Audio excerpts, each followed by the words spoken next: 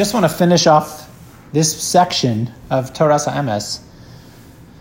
He says, really, without the dedication to proper mitzvah performance, it's really impossible to go from Shelo Lishma to Lishma. And I'm just going to give you the Toras Avrohom's quote. He says, Achein, therefore, im yasim ha'adam,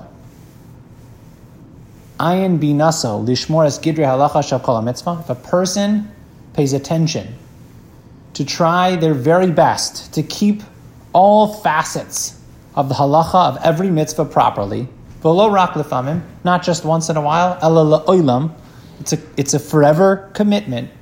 Muvtach hu sheyavo l'madregas lishma. It's a guarantee that person will reach lishma, because the neshama of a yid is tahor, it's pure, and when a person brings out the most inner desire, which is just for kedusha and tahara, that neshama will feel the mitzvah, the kedusha, and that's the way. So we have a plan in place from the Toras Avrohom and a guarantee that if a person embarks and does everything they can to keep the gidrei halacha shel kol mitzvah, muvtachu sheyavo l'madregas lishma.